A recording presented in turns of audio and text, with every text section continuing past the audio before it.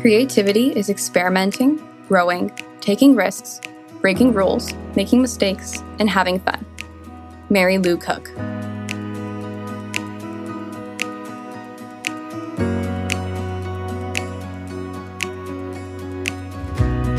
On today's episode of Bring Out Creativity, we are joined with Kimberly, a London-based food photographer, educator, food stylist, and author.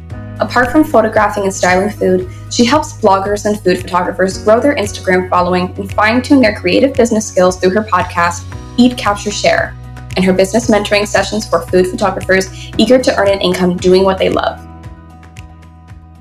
Hi, Kimberly. How are you? Hi, Danielle. I'm well. Thank you so much for having me here on the show. I'm super excited to be here. Well, I'm super excited to have you and discuss anything food and blogging related. You're absolutely killing it right now. So I'm really excited to go over it with you. I'm a foodie myself, so I feel like it's going to be really fun to record with you. I love to start off every single episode asking each of my guests, and I'm really excited to hear your answer. What's your go-to coffee or tea order? So I always find this is quite funny because I'm half Colombian. So everybody always thinks I'm going to go for coffee, but I don't drink coffee, even though I am half Colombian and my husband works in coffee. I love tea. I'm obsessed with it. There isn't a day that goes by where I don't have a cup of tea. And my order is always green tea, preferably jasmine green tea. Like if you bring me a perfectly brewed jasmine green tea, we're off to a good start. Oh, I love that. I wish I could say the same thing because I don't know what it is about. Maybe it's the caffeine that I get addicted to. But you know what? I've been getting into tea a lot more, especially throughout the day. So I'm not just constantly dehydrating myself. And green tea is such a great option. It's so light that it's such a great accent to like your morning or even your nighttime routine. Yeah, I just find it so refreshing. It's yet still warming. Like I don't know what it is. I love it. I love it. And I love how your husband's in coffee and you're drinking tea. Does he support the tea? He does. And actually, I think it's good because he's a coffee buyer and part of his job involves tasting coffee and what have you. I mean, he's supposed to spit it out, but you still drink a little bit and sometimes he gets all jittery. So I'm like, no, I'll stick to the tea. Thank you. It definitely causes the jitters, especially if you're having a lot. And I don't know how much he's drinking, but sometimes I get to that point if I have my second or third of the day, which is why I've been trying to do a tea in the middle of the day to refrain from that. I know you're a very passionate woman, and I love that about you. I see it through your website. I see it through your content, and it's led me to want to ask you, how did you discover your passion for editorial and commercial food photography? So I would say it was like a happy accident because I was a social worker. I worked as an adoption social worker for 13 years. And then I had my son and I was like, you know what? I just don't feel like the 9-to-5 is really going to work around, my life now as a mom. So I knew that I loved food. I wanted to work in food and I wanted to work for myself. So in fact, I retrained as a nutritional therapist. And my very, very first year in that, study, I set up my my food blog, my vegan food blog, The Little Plantation, to share recipes. And I thought, by the time I graduate, I will have built a little bit of an audience and I'll have recipes to share with prospective nutrition clients. So that's kind of how it started. And then, as I was writing the blog and creating blog posts, I was like, you know what? I actually need to make these photos look halfway decent. And so I got a secondhand camera off eBay and I just don't know, I picked up the camera and I just became obsessed. I just loved the creative process and I just loved it. I just absolutely fell in love with it. And I'd say maybe about a year and a half into the blog, I started getting approached to do food photography work and styling work.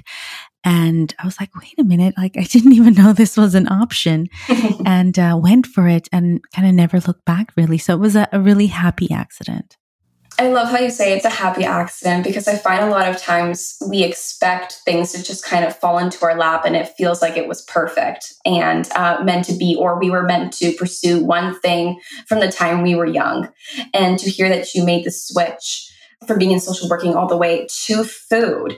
So you must have been exploring food, maybe perhaps while you were even social working, like maybe cooking amazing meals for your family or for friends. Were you doing that a lot, or did it really happen like as soon as you wanted to do the switch? No, I mean, I'd always loved food. My mom had a catering business and my brother works in food. My sister has a vegan donut store.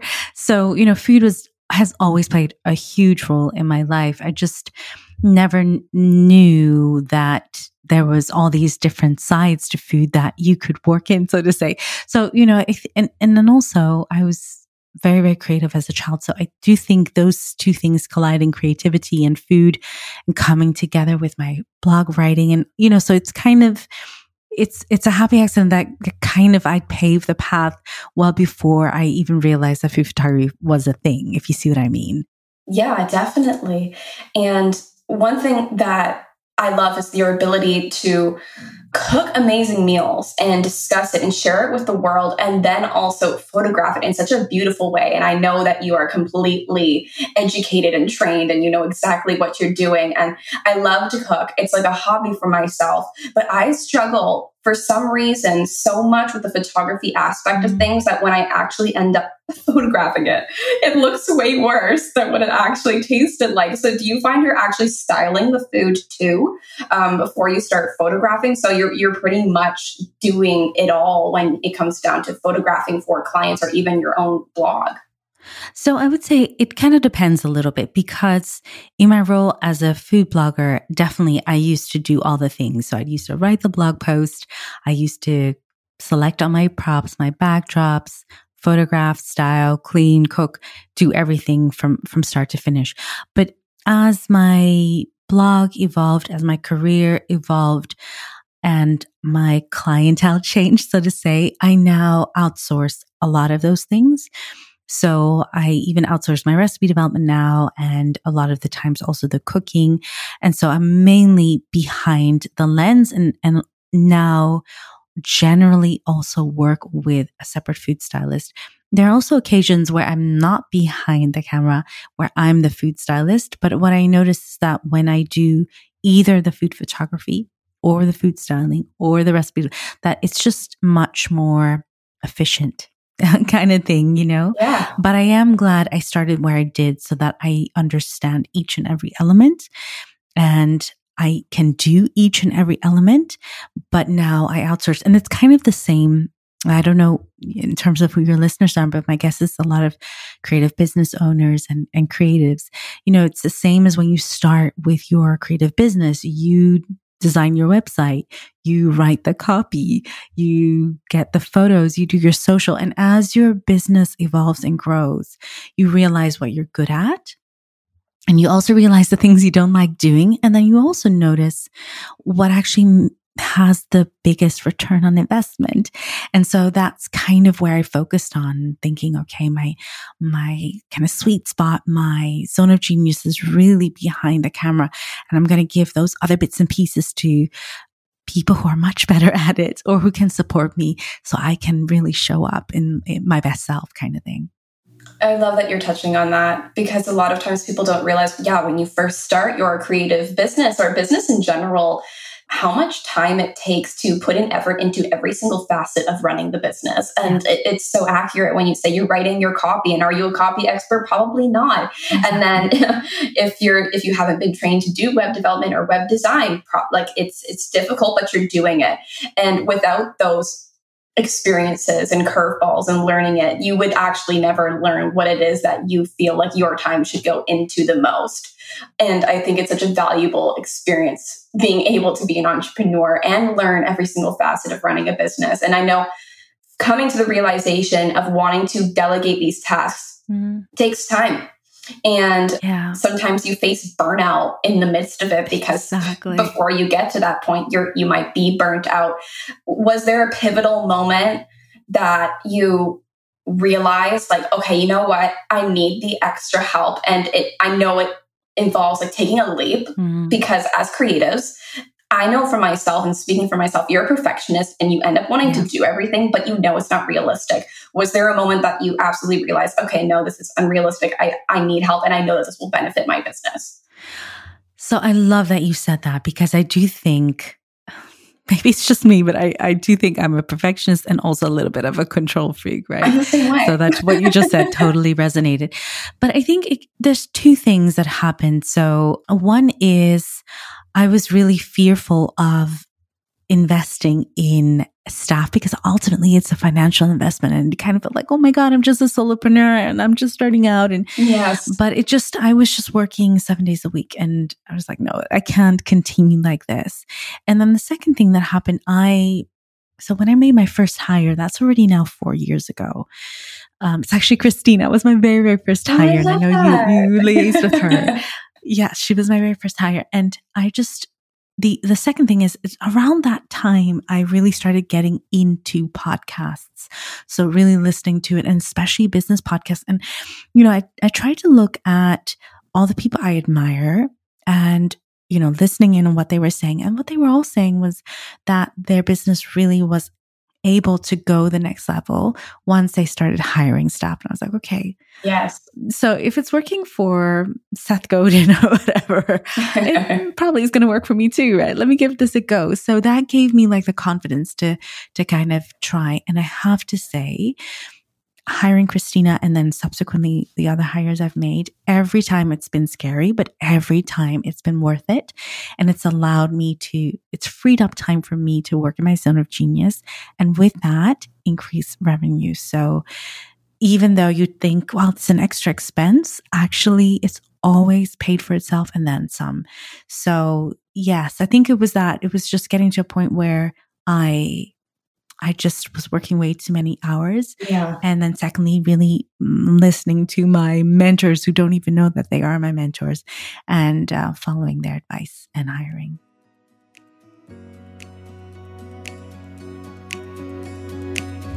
Buying coffee has never been easier with the app Buy Me a Coffee. Having a virtual coffee with people across the globe can now happen at a click of a button. Support the team with a gift of caffeine this holiday season. The link is in the description notes of this episode. Now let's get back to talking all things creativity.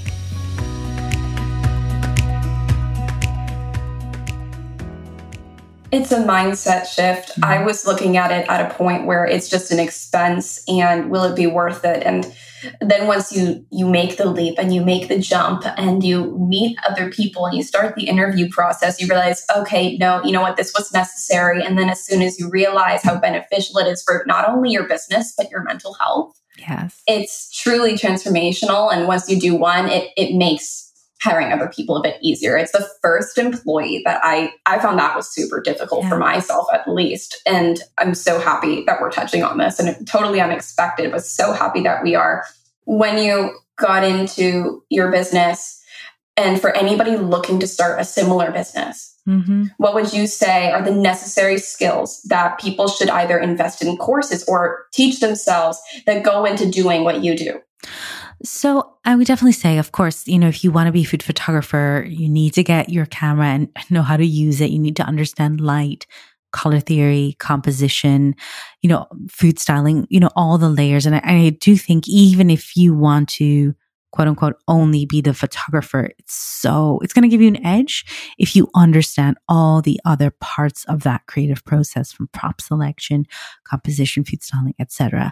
So definitely brushing up on that. I mean, a lot of it, a lot of it is practice. And so, just doing and trying and failing and trying again. And then I personally found, I did a group workshop and then I did a one-to-one workshop as well.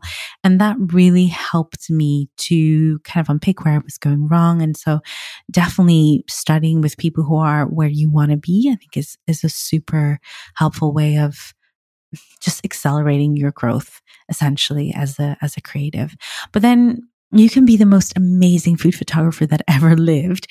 If you don't share your work and if you don't understand the marketing piece, then it's really hard to earn an income doing what you love. So when I started out, 8 years ago, really, I would say Instagram was the place for photographers and food photographers. And it still is, I would say, probably the number one place still. Of course, there's stuff like TikTok now and, you know, all the things. But I'd still say having a social media presence, understanding marketing, understanding sales, are kind of added bonuses that will help you turn your passion into, you know, more than that, into more than a hobby, into a career. So if that's what you're looking for, definitely understanding that next level is going to be really helpful. Your tips are actually beneficial for not only people striving to be food photographers. I actually think your advice is applicable for anybody looking to start their own business in a creative aspect, because I hate sales. And I am not into marketing, heavily at least. And when I started my graphic design studio, that was the biggest curveball that I needed to start learning about. And so putting myself out of my comfort zone and realizing that the way you write and the way you voice yourself to people is a way to sell yourself without coming off salesy in a way, because that was always my biggest fear. And then I thought, well, I don't even know how to sell myself in the best way possible. And that's what ends up happening when you decide to take the route of running your own business versus working for somebody else. You do end up having to learn these things that you possibly didn't think that you would have to do when starting out with your business. And Instagram was for myself, the best platform when I wanted to start posting things for my portfolio or some projects to attract potential clients. And I mean, now it's even better. I mean, I know a lot of people are starting their own businesses now coming out of the pandemic and posting it on TikTok. And I haven't hit TikTok yet, but I know that it's doing so well for some people. And it's a great marketing tool and a great way to put yourself out there. For me, I knew I never wanted to essentially work at a 9-to-5 or for somebody else for the rest of my life. I knew when it came down to having kids and having my ideal lifestyle where I can travel and work at the same time, that just wasn't for me. And it was a decision that I had to make and one that I was nervous about to even tell people. What made you decide to run your own business versus work for a company? And what did you do to get there? Actually, Danielle, is it okay if I just pick out one of the things you said before answering the question? Yes, because I think you make a really interesting point, and this is something I talk a lot about with my students and mentorees, is this idea that, you know, we're creatives, all we want to do is create, and we hate marketing. Yeah. And I actually think marketing, if you rephrase that as sharing your knowledge and your expertise with the world, then I think it's not as yucky as sometimes people feel that it is. You know, it's such an empowering tool because it means that you're in control of the messaging, of the way that your business is presented. And the fact that we now are in a position where we can access our ideal customer and client in our own voice, in our own way, through Instagram, TikTok, or what have you. It's not yucky. It's incredible. It's empowering. It's amazing. And as long as you believe in what you're selling and you believe that what you're creating is worthwhile, then I think that makes the marketing almost, dare I say it, enjoyable. I think where it becomes hard is when you're, you know, again, picking up on a word that you used, imposter syndrome, when there's elements of doubt in terms of, you know, am I actually providing a good service? Am I good enough? And when those thoughts creep in, the marketing part becomes so much harder because it's like you still need to convince yourself that you deserve to get paid for what you do. So anyways, all that to say that I think marketing is, if you rephrase it and look at it from a different angle, absolutely, it is amazing. And cracking that marketing code is, just opens so many doors. I love that you said that because I know that it was daunting for me right in the beginning. Because I also think I was uneducated on the topic of marketing as well. When people talked about marketing, a lot of times the people in my life thought of it as just advertising and simply just advertising, but it's actually a lot more. And then once I started investing in brand photography, I realized that, hey, that's a facet of marketing that I really enjoy. Because it's showing me while I work in my atmosphere and doing what I love and showing people into my mind. And then I truly, over time, once I started understanding what marketing was and how I can pitch myself to others and truly show people in my environment, just really display myself as my authentic self and not pretending to be anybody else but myself, my content transformed. Yeah. Even the way I was expressing or sharing educational content or information, it was truly the best way. I started realizing that, hey, you can actually sell your services while being informative, but also talking about burnout and what people face. It starts to let people realize that you're human, and that is marketing. So I love that you're talking about how it's almost like a mindset shift as well. Yes, exactly. Now, to answer your question, I'd worked for, obviously I've worked for like a local authority here as an adoption social worker. And I think in lots of ways, what I liked about that was the sense of security that gave me. But what I love about being a solopreneur rather than being employed by someone is that I set my times and hours of work. I set which days I work. And also there is no income ceiling. There's nobody who I have to ask for permission to go and see my son on his, at his play or to have a chat with his teacher. It just gives me that flexibility. So now that I've worked for myself for 4 years full time, I can't imagine going back. I don't think working for yourself is necessarily better, for lack of better words. It's not necessarily better than working for somebody else. It's just different. And there are certain perks and also certain drawbacks to each system. And it's about finding what works for you. But as a parent, I think this works really well for my stage of life. And now that I've had this flavor of what it means to, be my own boss, I can't imagine going back. But it is stressful and it can be lonely too. And, I don't want to make it sound like it's, all a bed of roses sort of thing. But I love it. I do love it. I'm in the same exact boat. But I always say to those who work a 9-to-5, have a different skill set than we do. I think they offer something different than we do. And it's great that society, I don't know, that we all have our different strengths and weaknesses. But as an entrepreneur, like you said, I couldn't imagine my life or going back to working for somebody else once you find a lifestyle that just suits you best. And you learn it quickly once you start. And once you start feeling very successful and things start to line up in a way and you realize you can do what you want. If you're stressed out that day, you can take that day off. Or if you want to be with your family that day, you absolutely can. For me, that value in life is a lot more important to me than anything else. So to prepare yourself for that and know what means the most to you and being able to work on your own terms was absolutely crucial for me. So everything you said, I can completely relate to, and I completely agree to go back. I couldn't. I physically and mentally would not want to. So I commend anybody who takes the leap into starting their own business, because at the end of the day, there might be something that's a lot more important to them, whether it's traveling, being with family, knowing they need more time for themselves, or they may just not want to beg for vacation time and be limited to only 2 weeks. Exactly. This is actually exactly what was sort of the straw that broke the camel's back when I had to ask for extended time off. And I had to wait, 3 weeks to get the okay. And I was just like, oh my God, I'm an adult.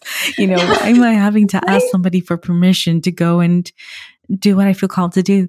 So the other side of that, of course, is that there isn't that income security. There's, months where everything's wonderful. And then there's quieter months too. And you definitely have to have the stomach for that, up and down and that kind of thing.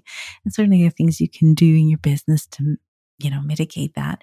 But still, there isn't that perceived sense of safety, especially financially, or routine that perhaps comes with a regular 9-to-5. So I think it's exactly what you say. It's about where your strengths lie and what you value and what's important to you, and then finding whether it's entrepreneurship or a 9-to-5, which would be a better fit, so to say.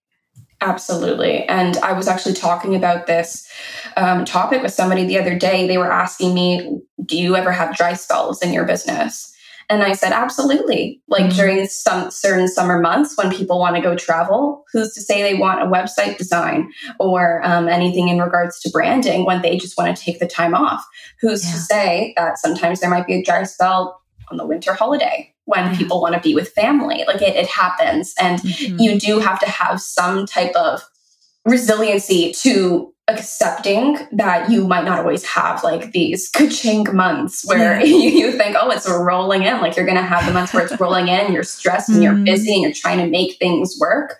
And then you're going to have months where it's not as busy. And for me, I used to get a little bothered by it, especially during summer months, because if I wasn't on vacation, I want to hustle, I want to work. But then I thought, you know what, maybe this is my sign to actually do something for myself. When was the last time I did something for myself? And when I realized that I can trigger this type of feeling, when I realized it's not as busy versus just get down about it, it transformed the way I started looking at maybe quieter months and realize that maybe I can plan ahead now for years to come. Because if I know it might be quieter for July, then maybe I should go somewhere in July.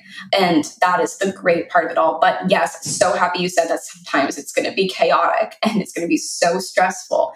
But then there's going to be other times where you kind of have to be aware and acknowledge that it won't be the best month financially. And it's definitely something you need to accept. And what I did to get to where I am is investing in a business coach. And I don't even talk to a lot of people that I have mentors. And like you said, you have mentors that don't even know they're mentors. But once you start investing in these things and in yourself, I think that's what ends up helping your business grow as well. Was there a pivotal moment in your business besides outsourcing and delegating that you had like a really serious conversation, or you invested in a coach and they really helped you advance your mental state while you were in business?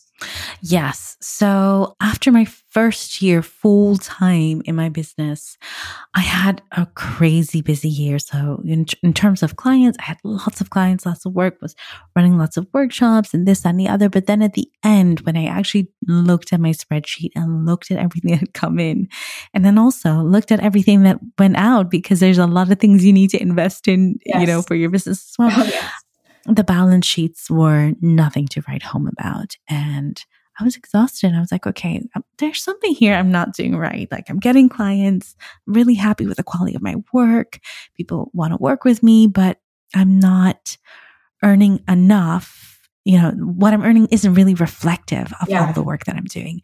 And so I was like, okay, there's this whole business side that I'm not understanding yet, that I still need to grow in and learn. And then I actually thought back about what it was like when I was a social worker. So I was a senior social worker, but even so, I had supervision. Once every 2 months, I would meet with my, superior, like the director or whatever, and have supervision sessions just to make sure I was on track and doing what I needed to do and was getting the support and guidance and all the things. I was like, I did that job for 13 years. I'm doing this for 1 year. Like, why do I think I can do this all by myself? That makes absolutely no sense. So after that first year, I hired a coach and we spent a lot of time working on money mindset, actually. And what really transpired, without going into lots of boring detail, is that I was undercharging. I was really undercharging.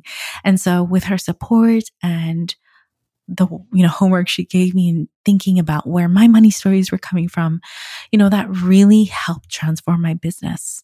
And that was, that was just wonderful. And then also, apart from that, as I mentioned before, when you work for yourself, you are alone a lot of the times. And so you don't have what you would have in an office where you're sitting and you can bounce ideas and thoughts off of your colleagues, and, they help you process thoughts and information and deal with all that. You're on your own a lot of the times. And so for that, even though there was a tangible return on investment with that, I still got so much out of being able to speak to somebody and have some of my thoughts reflected back and, have some someone else's perspective on situations that I encountered. So honestly, again, it was a huge expense, quote unquote expense, investment really, but one that was totally worth it and transformative. And then I did a mastermind as well. And now I've signed up actually to a year-long coaching program. And I'm not sure if it's for everyone. You have to be coachable and you have to be open. And especially if you do masterminds and group programs, you also have to be willing to give and not just, willing to receive. But I love it. I get lots from it. And I don't think my business would be where it is without that support and input from coaches and mentors. Yeah, absolutely. It can feel very lonely when you're working in your own office at home, or whether you get out sometimes and your team might not be there every single day. It can get lonely. And it's not like you have a nice little CEO often where you can talk to them about what's going on in your brain and how are you feeling and how are things going. That I did look at sometimes enrolling in courses or these groups or involving myself in networking events. And my business coach, for instance, I didn't even want to tell somebody that I invested in a business coach within 2021 to have somebody actually, keep me on track. And actually, she's very brutally honest with me. And it was actually one of the things that in the beginning I thought, oh, this sucks. Like, why is somebody telling me that I should be doing this better? Why am I doing things this way? But she questions me. She still does to this day. And at first, I used to get anxious every single time I go into these sessions with her because I thought, why is she always questioning me? But then I started to realize if I didn't have someone realistically being brutally honest with me and saying, you're not charging enough, let's sit down next session to really go over numbers. There's a reason that you're feeling burnout pretty much at least once a month. And I felt alone in that. And I thought, you know what, it'll get better in time. But once you have the outsider's perspective, it really allows you to take yourself away from the emotions and how you're feeling, because somebody else does not have that in regards to your business. And having that support system that you didn't even think you might have needed to invest in. And again, I thought it was another expense. I'm like, oh, great. At least I can write it off. But now I'm thinking at this point, no, that actually was the best thing I did. And I know trying to explain it to some people that you invested in this and they might think it's an expense. It's really not, because without her or any type of mentor, or even involving yourself in a mastermind where people are helping you, but you're helping them at the same time, it's necessary when in business sometimes if you're open to it, because it does end up changing your perspective on how to grow your business versus just trying to do everything yourself. I actually think when you try to do everything yourself, at some point, you're actually prolonging the process versus working smarter versus always working harder. And I was working hard for a very long time versus thinking, how can I make things easier for myself? So I absolutely love the fact that you're open to discussing this with me, because it's often not even talked about, I find, in business. I mean, I think it's such a shame, really, because I don't know, it's been transformative, it's been helpful. And also what I think is very different, going back to what we talked about before in terms of comparing working for yourself and a 9-to-5, is that if you work for yourself, all the decisions are on your shoulders. And that can be really overwhelming. Like even little decisions, like, should I focus on this on my business or that, or should I focus on this platform or that? Like every decision, no matter how big or small, is on you. And that's a really intense. And then the other thing is that the problems and stumbling blocks, and also, the positive things, the revenue spikes and all that, a lot of people who are in a 9-to-5 won't be able to relate to the things that you're going through. So having somebody who understands exactly what you're going through is invaluable. Absolutely. And sometimes I want to, I laugh because if I were to talk to myself when I first started my business, I didn't think I would even be investing in the things that I invest in, or the way I think now. It's completely different from how I was thinking years ago. What do you think your younger self would be thinking, seeing you in the position that you're in today? So this is so funny because I never wanted to work for myself because my dad worked for himself, and then, my mom did as well. And I just always thought, no, I don't want that. And I just want the safety and security of a 9 to 5. Also because and then I always wanted to do something creative. So when I was younger, I used to dance, and I was like, oh, should I go down that path? And I was like, no, that's too risky. And I'm going to go for the safe, secure route. And so now to find myself doing something creative and working for myself is hilarious. But I ultimately think that my younger self would absolutely be jealous of the life that I'm living now. I love it. So, yeah. That's what I think. I love that you say she would be jealous, because you know what? I wanted the safe route too. I mean, but I definitely did not have a family of entrepreneurs to see. And then as a kid, you think, oh, that's so not safe. And that I would be so uncomfortable with that, like you did, like yourself. I saw everybody in a 9 to 5 and I thought, that's just the way you go. And I'm going to do it too. It looks great. And then I don't know what it was. Yeah, it was real for myself. It was an accident, a great positive accident that happened in my life as well. But I love that you say your younger self would be absolutely jealous. And I think she'd be very proud. I think your childhood self would be very, very proud of where you're at today. And I'm happy for you. And I think you are such a talented photographer and foodie, and your content is absolutely amazing that I want to share it with all of the listeners. So are there any upcoming projects that listeners should look out for, and where can they all find you online? So the best way to find me really is through Instagram, where I'm at The Little Plantation. I also, just like you, have a podcast called Eat, Capture, Share, which is aimed mainly at food photographers and food bloggers, but I do have other creatives listening in too. And in terms of what I've got coming up, I host a seasonal Instagram food photography challenge, which is free. I host that once a year, and the next one's coming up in the spring of 2022. Also opening up my mentorship program it's for food photographers and food bloggers who want to move from doing what they love as a hobby into turning it into a career. So that's going to open up in the start of 2022. So those are kind of the two things to look out for. And of course, the podcast is there always. And yes, would love if people come and stop by and tune in. Creative podcasts are my favorite. I think sharing any tools and resources that we have with the public is absolutely amazing. And I was so happy to learn that you had a podcast as well, that you pretty much stand for a lot of things that I really, really resonate with.